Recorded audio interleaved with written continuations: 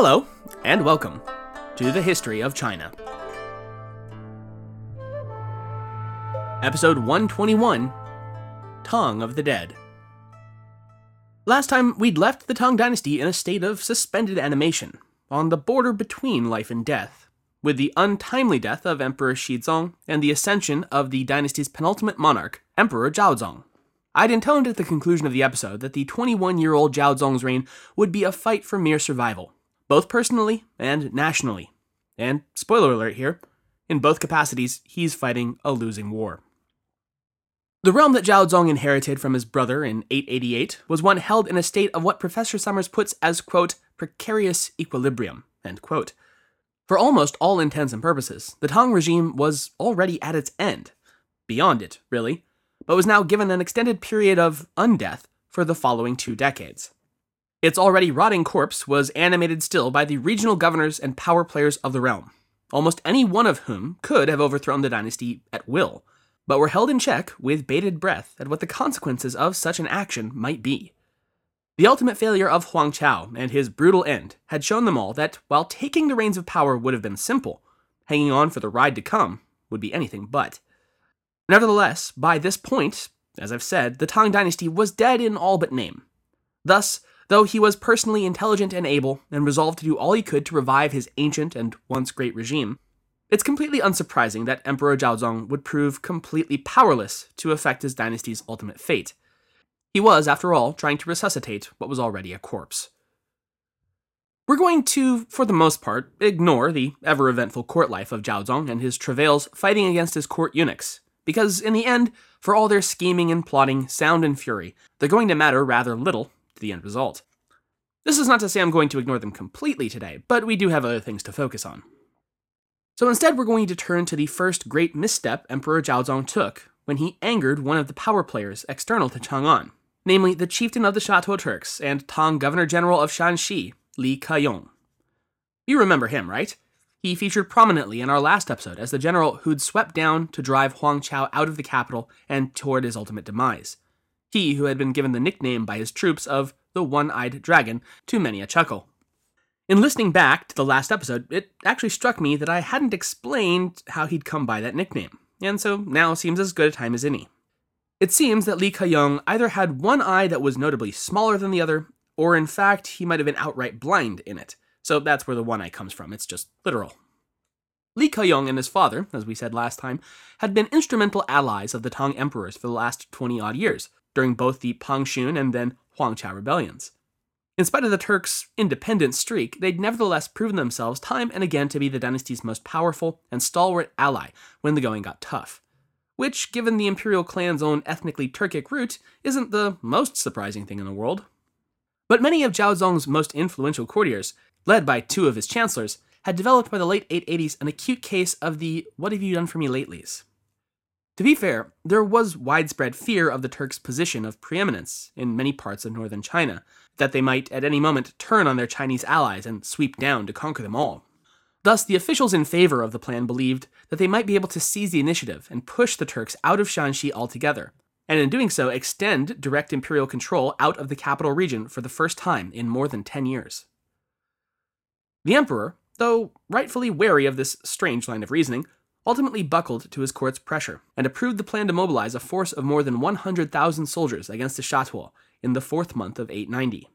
This massive force was joined the following month by an additional 50,000 men, led by the chief minister of the court. Yet in spite of this overwhelming force, the campaign started off on a bad note indeed, when one of the Tang commanders was captured by the Turkic forces, and then killed after he refused to defect to Li Keyong's side.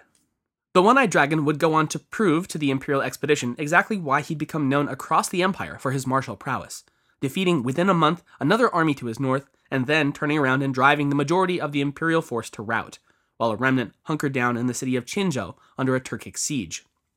This siege would ultimately be lifted, though not by any Tang force riding to the rescue, but rather the Shatuo commander simply voluntarily abandoning it and retreating back to his home region in Shanxi.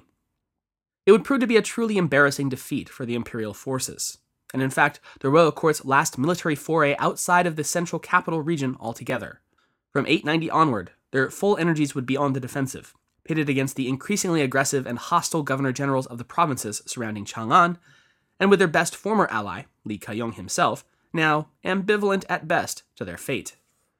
It was actually at least in part this failure against the Turks that would stoke the contempt of the imperial court's next great foe, to whom we turn now.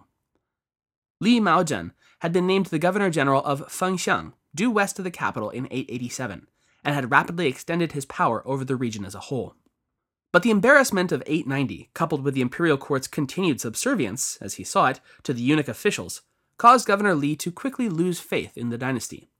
In mid-893, for instance, he sent a scathing letter to the emperor, taunting him about his inability to even protect his own seat in the event of yet another military uprising, and sarcastically closing out with the question of where the emperor would run and hide the next time his capital was captured. This insult was beyond the pale for the imperial ego, and Zhaozong furiously organized a force of his own to punish Li Maozhen's arrogance. This would prove to be yet another egregious military mistake for the emperor, though, since Governor Li's battle-hardened professional troops were easily able to crush the army of raw recruits mustered by the emperor. In the wake of this defeat, Governor Li twisted the knife by demanding that the emperor put to death 3 of his senior court eunuchs, as well as 1 of his chancellors, all of whom the governor personally blamed for the decision to wage war against the Fengxiang garrison. Zhaozong could do nothing but accept this demand and order that all 4 commit suicide, and then was forced to confirm Li Maozhen as the governor-general of the West Shannan Circuit, placing a total of more than 15 prefectures under Li's direct administration. Professor Summers writes, quote, "By 894, the Tang dynasty was clearly living on borrowed time. Zhaozong continued to carry out his formal duties as emperor, but his appointments of new chief ministers were no longer to be taken seriously. The military governor Li Maozhen and Wang Xingyu, the military governor of Pinning, constantly sought to destroy the last vestiges of imperial independence, abetted by one of the chief ministers, who reported all the affairs of the court to them." End quote. And let me just be clear here. So far, I've been mostly sticking to the terminology of the dynasty itself, that these powerful regional commanders are jiedushi, governor-generals. But make no mistake, though they still officially carry the titles and positions of the Tang, they are in no way subservient or beholden to it in any way other than name. For all intents and purposes, by this point they are de facto independent warlords, even as they retain de jure dynastic positions for appearance's sake. So don't get confused if I start calling them warlords, because that is exactly what they are. Things would come to a near fatal head for Emperor Zhaozong in 895, when the most powerful governors surrounding the capital, namely Li Maozhen, Wang Xingyu, and Han Jian, banded together to depose him once and for all. It was with no small amount of irony, then, that Zhaozong's savior would prove to be none other than the man he'd tried, and failed, to attack half a decade prior. That's right, the one-eyed dragon, Li Keyong. But hang on, let's not get too overly sentimental about the Turks riding into the rescue here. The Shatuo came to the dynasty's aid in 895, not out of any lingering attachment or sense of loyalty to the Tang, but sheerly out of a need to prevent any strong, unified force from seizing control of the capital for themselves. Again from Summers, quote, "Turkish troops fought their way into Quanzhong, as Li Maozhen and Wang Xingyu argued over which of them would take control of the emperor. To intensify the crisis, fighting broke out among the remaining imperial forces, during which Zhaozong was nearly killed." End quote. In the wake of the near on goal by the imperial army, the emperor got together his bodyguard, and that's right, ran away into the mountainside, first hiding out in a Buddhist monastery, and later within a small garrison town. Li Maozhen's sarcastic taunt had proven itself all too true. It was only a question of where, not if, the powerless emperor would run next. And the emperor fleeing can only mean one thing for the poor, poor capital city. You guessed it, sacking and burning yet again. Summers writes, quote, "After narrowly escaping capture by local troops, the emperor was once again saved by Li Keyong, who provided an escort back to the capital. The palaces of Chang'an were by this time so badly damaged that the emperor had to stay in the Department of State Affairs, attended by only a few remaining officials." End quote. For his rescue of the emperor, Li Keyong was bestowed what little Zhaozong had left to offer, which was the most beautiful girl in the imperial harem, as well as titles of nobility for himself, his descendants, and his allies. Li Keyong would require a bit more encouragement from the emperor to be persuaded to return to his home district, however, in the form of some 3 million strings of cash to be distributed among the Turkic troops. After all, it sure would be a shame if some of his troops didn't feel fairly compensated after all, now wouldn't it? Nevertheless, in spite of this totally not a bribe to get him out of Chang'an, from the sounds of it, Li Keyong was itching to leave the capital behind and return to his homeland, on account of the aggressive expansionism of his rival warlord, Zhu Wen. In fact, less than a month after his departure from Chang'an, Li and Zhu would be embroiled in a bitter fight of their own over control of the Hedong province in the northeast. As for the other governor-generals who had so recently been driven off by Li Keyong's intervention, they went right back to expanding their own spheres of influence as soon as the one-eyed dragon's back was turned. Li Maozhen, for instance, took the opportunity to annex 3 more prefectures in the Gansu region in the last month of 895, and then took the unprecedented step of naming his own military governor of the region, an overt usurpation of the imperial prerogative. The fact that the emperor was now nothing more than a ceremonial pawn to be pushed around by the warlords surrounding him on every side became all the clearer in the post-895 world. For instance, when Zhu Wen sought to have an ally of his appointed as the imperial chancellor the following year, none other than Li Keyong, who you remember had just saved the emperor and the capital from conquest, bluntly threatened to turn right back around and attack Chang'an himself if the appointment was carried out. The scheme, as it were, was quickly dropped. When shortly thereafter, the warlord Li Maozhen once again moved his armies dangerously close to the capital, Emperor Zhaozong again decided that his only course of action would be to flee ahead of his capture. This time he decided not to wait for a rescue by his Turkic savior, but to seek him out directly and place himself in the one-eyed dragon's personal protection. But things took an unexpected turn as the small imperial retinue exited the capital. From Summers, quote, "As he set out from Hedong, Zhaozong was intercepted by the son of Han Jian, the prefect of Huazhou, whose territory lay between the capital and Hedong. Han attempted to persuade the emperor to accept his father's protection at Huazhou. Zhaozong was at first unwilling, but was finally persuaded by Han Jian himself, who met the emperor at Fuping and warned him that if he went into the border region of Hedong and surrendered himself to the Turks, he would never again return to the capital. If he remained in Quanzhong, there was still hope of dynastic recovery. The threat behind Han Jian's advice to the emperor was unmistakable, and Zhaozong arrived in Huazhou on the 17th day of the 7th month of 896. End quote. The so-called protection offered by Han Jian to the emperor had the world's biggest air quotes around it, and no one, not Zhaozong nor his retinue of officials, missed that fact. While within his power, all took great care to consult with and receive the go-ahead from the warlord Han Jian before carrying out any courtly business. Han himself sought to capitalize on his imperial charge by ordering a proclamation written on the emperor's behalf, commanding the officials of the neighboring provinces to begin sending provisions and supplies to his capital at Huazhou rather than Chang'an. All for the emperor, of course. The provincial officials were no fools, however, and saw exactly what Han Jian was pulling, and openly mocked and criticized Han for his crude manipulation of the emperor. Early the following year, Han Jian ordered the imperial princes to return to Chang'an while advising the emperor that he should move once again further east and, of course, deeper into Han Jian's own territory of Hezhong. His stated reason was that he had uncovered a plot against his own life, fomented by one or more of the princes in Zhaozong's retinue. But though that may well have been the case, assassination plots were, after all, a dime a dozen these days, Han Jian's actions betrayed his real objectives. For one, before they were booted back to the capital, Han ordered that the troops under the prince's commands be reassigned to his personal command, and then forbade the emperor from having any future contact with his suspect family members, lest he become confused. By the middle of 897, it was clear to pretty much everyone that Emperor Zhaozong was little more than a prisoner of Han Jian, who planned to pull the imperial puppet strings for his own gain as long as he possibly could. Though Li Keyong tried to rally together an alliance with his fellow generals and governors to mount a rescue operation, he found little support among the other warlords, who were one and all far too busy shoring up their own personal fiefdoms to do anything as silly as waste time, energy, or manpower freeing an all but useless monarch. 2 months later, Han Jian was able to orchestrate the murder of 11 of the imperial princes within the palace at Chang'an, thus eliminating them as potential rallying points for other warlords to use, and ensuring that his imperial puppet remained the only one on the game board. The following year, however, would see the situation change dramatically.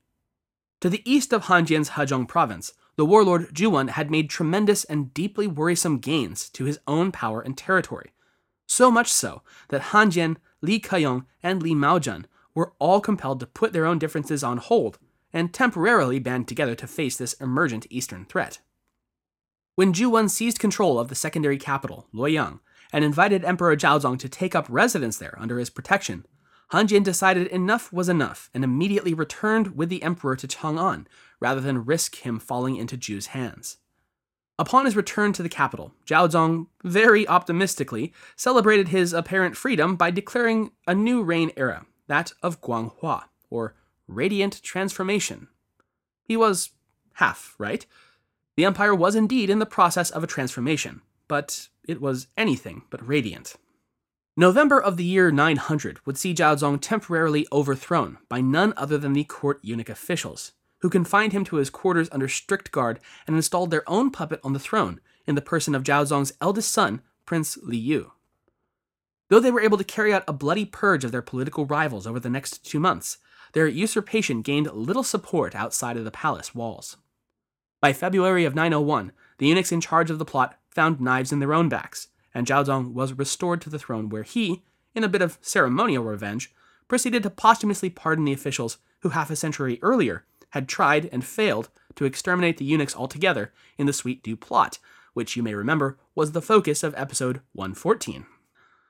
As for his son, Zhaozong seems to have implicitly understood that the prince had had little say or choice in the matter, and, much like his father, had simply been an unwitting pawn in the tidal forces that were now tearing the realm apart. Rather than punish the prince for technically being a usurper, he just forgave the boy, an act Zhu Wen strongly protested and never forgave the emperor for. Between 901 and 903, the imperial court itself became a kind of microcosm of the larger conflict that was raging across the empire as a whole. The remaining eunuchs tended to side with the warlord alliance consisting of Li Keyong, Han Jian, and Li Maozhen, while Chancellor Cui Yin and his cronies backed the rising star of Zhu Wen. Summers writes of the situation within the palace, quote, "Hatred and intrigue grew to grotesque proportions between the ministers and the eunuchs, with each side willing to pay any price to damage the other. The only beneficiaries of the situation were the military governors who manipulated both parties. The real question was which governor would prevail, and which court factions would be the last to succumb." End quote. Between 902 and 903, though, the writing was increasingly on the wall. Zhu Wen had been steadily expanding his dominion westward from Luoyang, and that year was able to take physical control of the capital and the imperial palace. Once again, though, the emperor was just slightly ahead of capture, and was whisked away at the last moment to the nearby city of Fengxiang to the west, under the protection of its governor, Li Maozhen. Zhu himself proceeded onward to Fengxiang at the head of his army and proceeded to lay siege to the city. By the new year of 903, Zhu had managed to capture virtually all of Li Maozhen's outer holdings apart from Fengxiang itself, and had forced the rival commander to the negotiating table. Li at last surrendered and gave control of Emperor Zhaozong to Zhu Wen, personally delivering the imperial assembly to his victorious rival. Zhu Wen charged one of his nephews with guarding the emperor and left some 20,000 troops to make sure he stayed guarded. And then, at the urging of his lackey Chancellor Cui Yin, though apparently it was his own first impulse as well, Zhu Wen herded several hundred remaining eunuchs into the courtyard of the Department of the Inner Palace, where he had them systematically and brutally executed. Zhu Wen now controlled the capital, but far more importantly, he controlled the emperor. And let's face it, Chang'an wasn't exactly looking good.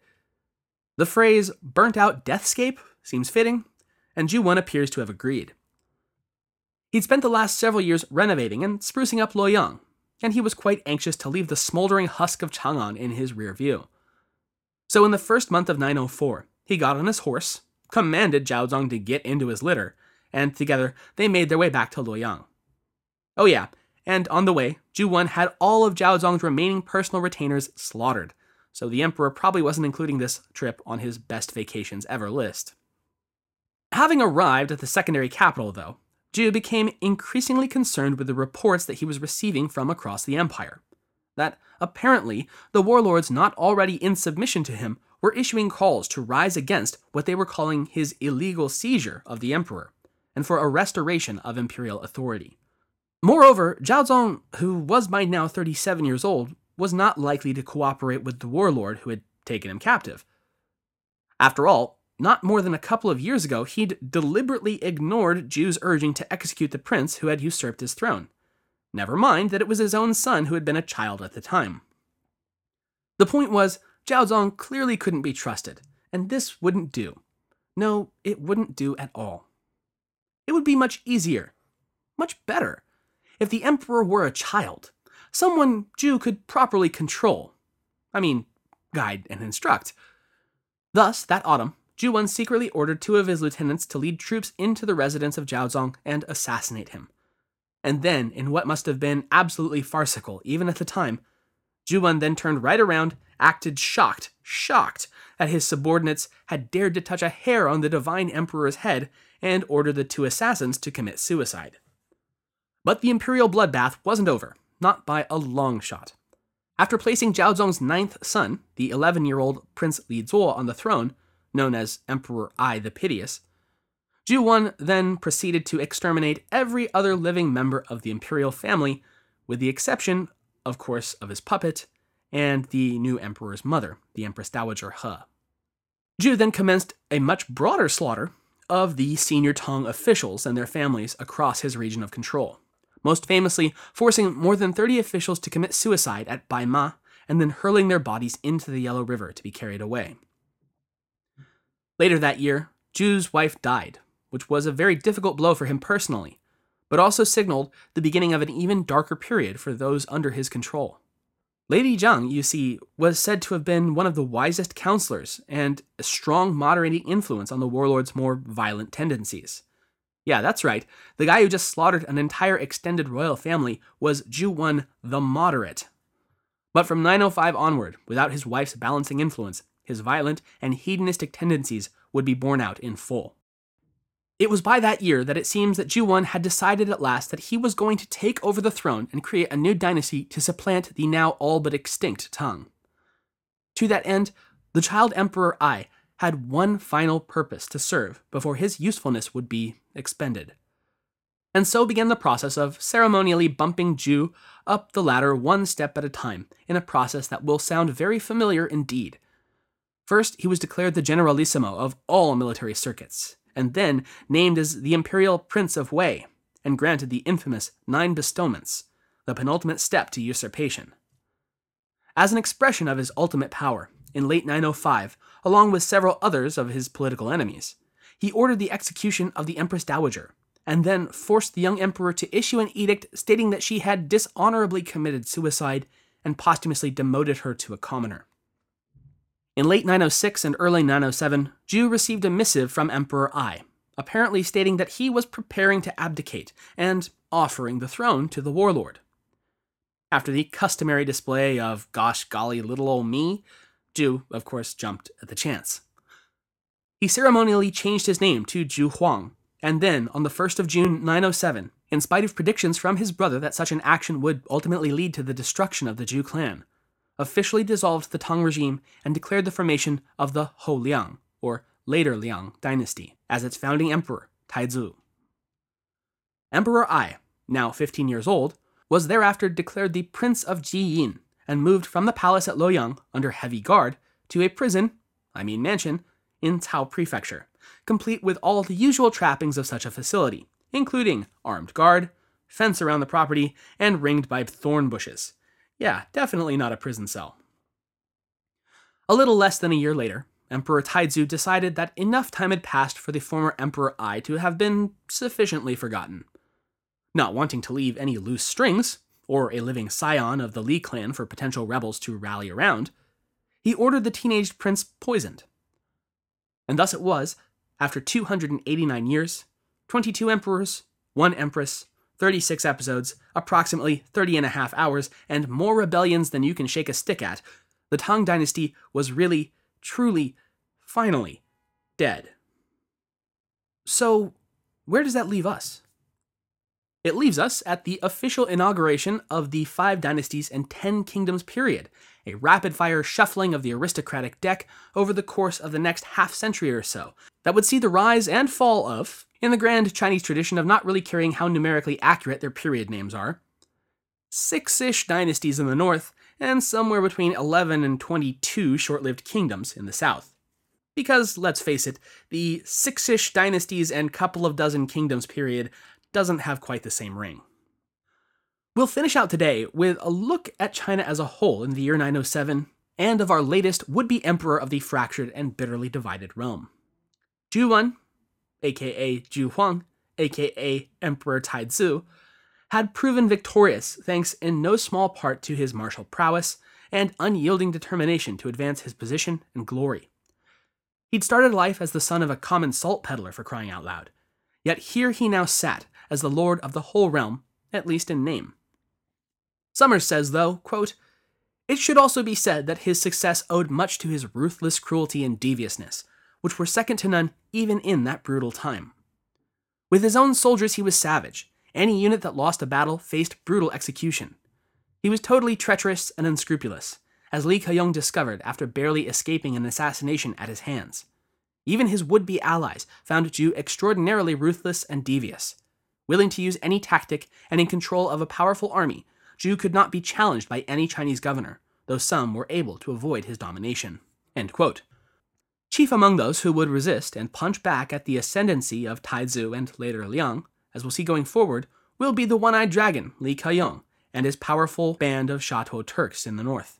Li had just 2 years prior cemented an alliance with the chieftain of the Khitan people of Manchuria, far to the northeast, named Abaoji, the Great Khan, or Kagan. This alliance would prove instrumental to both peoples and persist over the entire course of the era, resulting in both being able to found the first of China's true conquest dynasties, ruled by non-Han people. Li Keyong's son would go on to found the short-lived would-be successor state to the Tang, called, appropriately enough, Later Tang, while Abaoji would become the founder of the Liao dynasty, which will coexist, though not at all peacefully, with the eventual victor of the 5 dynasties and 10 kingdoms period, the Song. But we'll cross those bridges when we get there. Rather, it's south of the Yangtze River that officials, artists, and poets would flee from the chaos gripping the Yellow River Valley. And it's there in the south that the core of Tang, and Chinese more broadly, tradition, culture, and civilization would endure.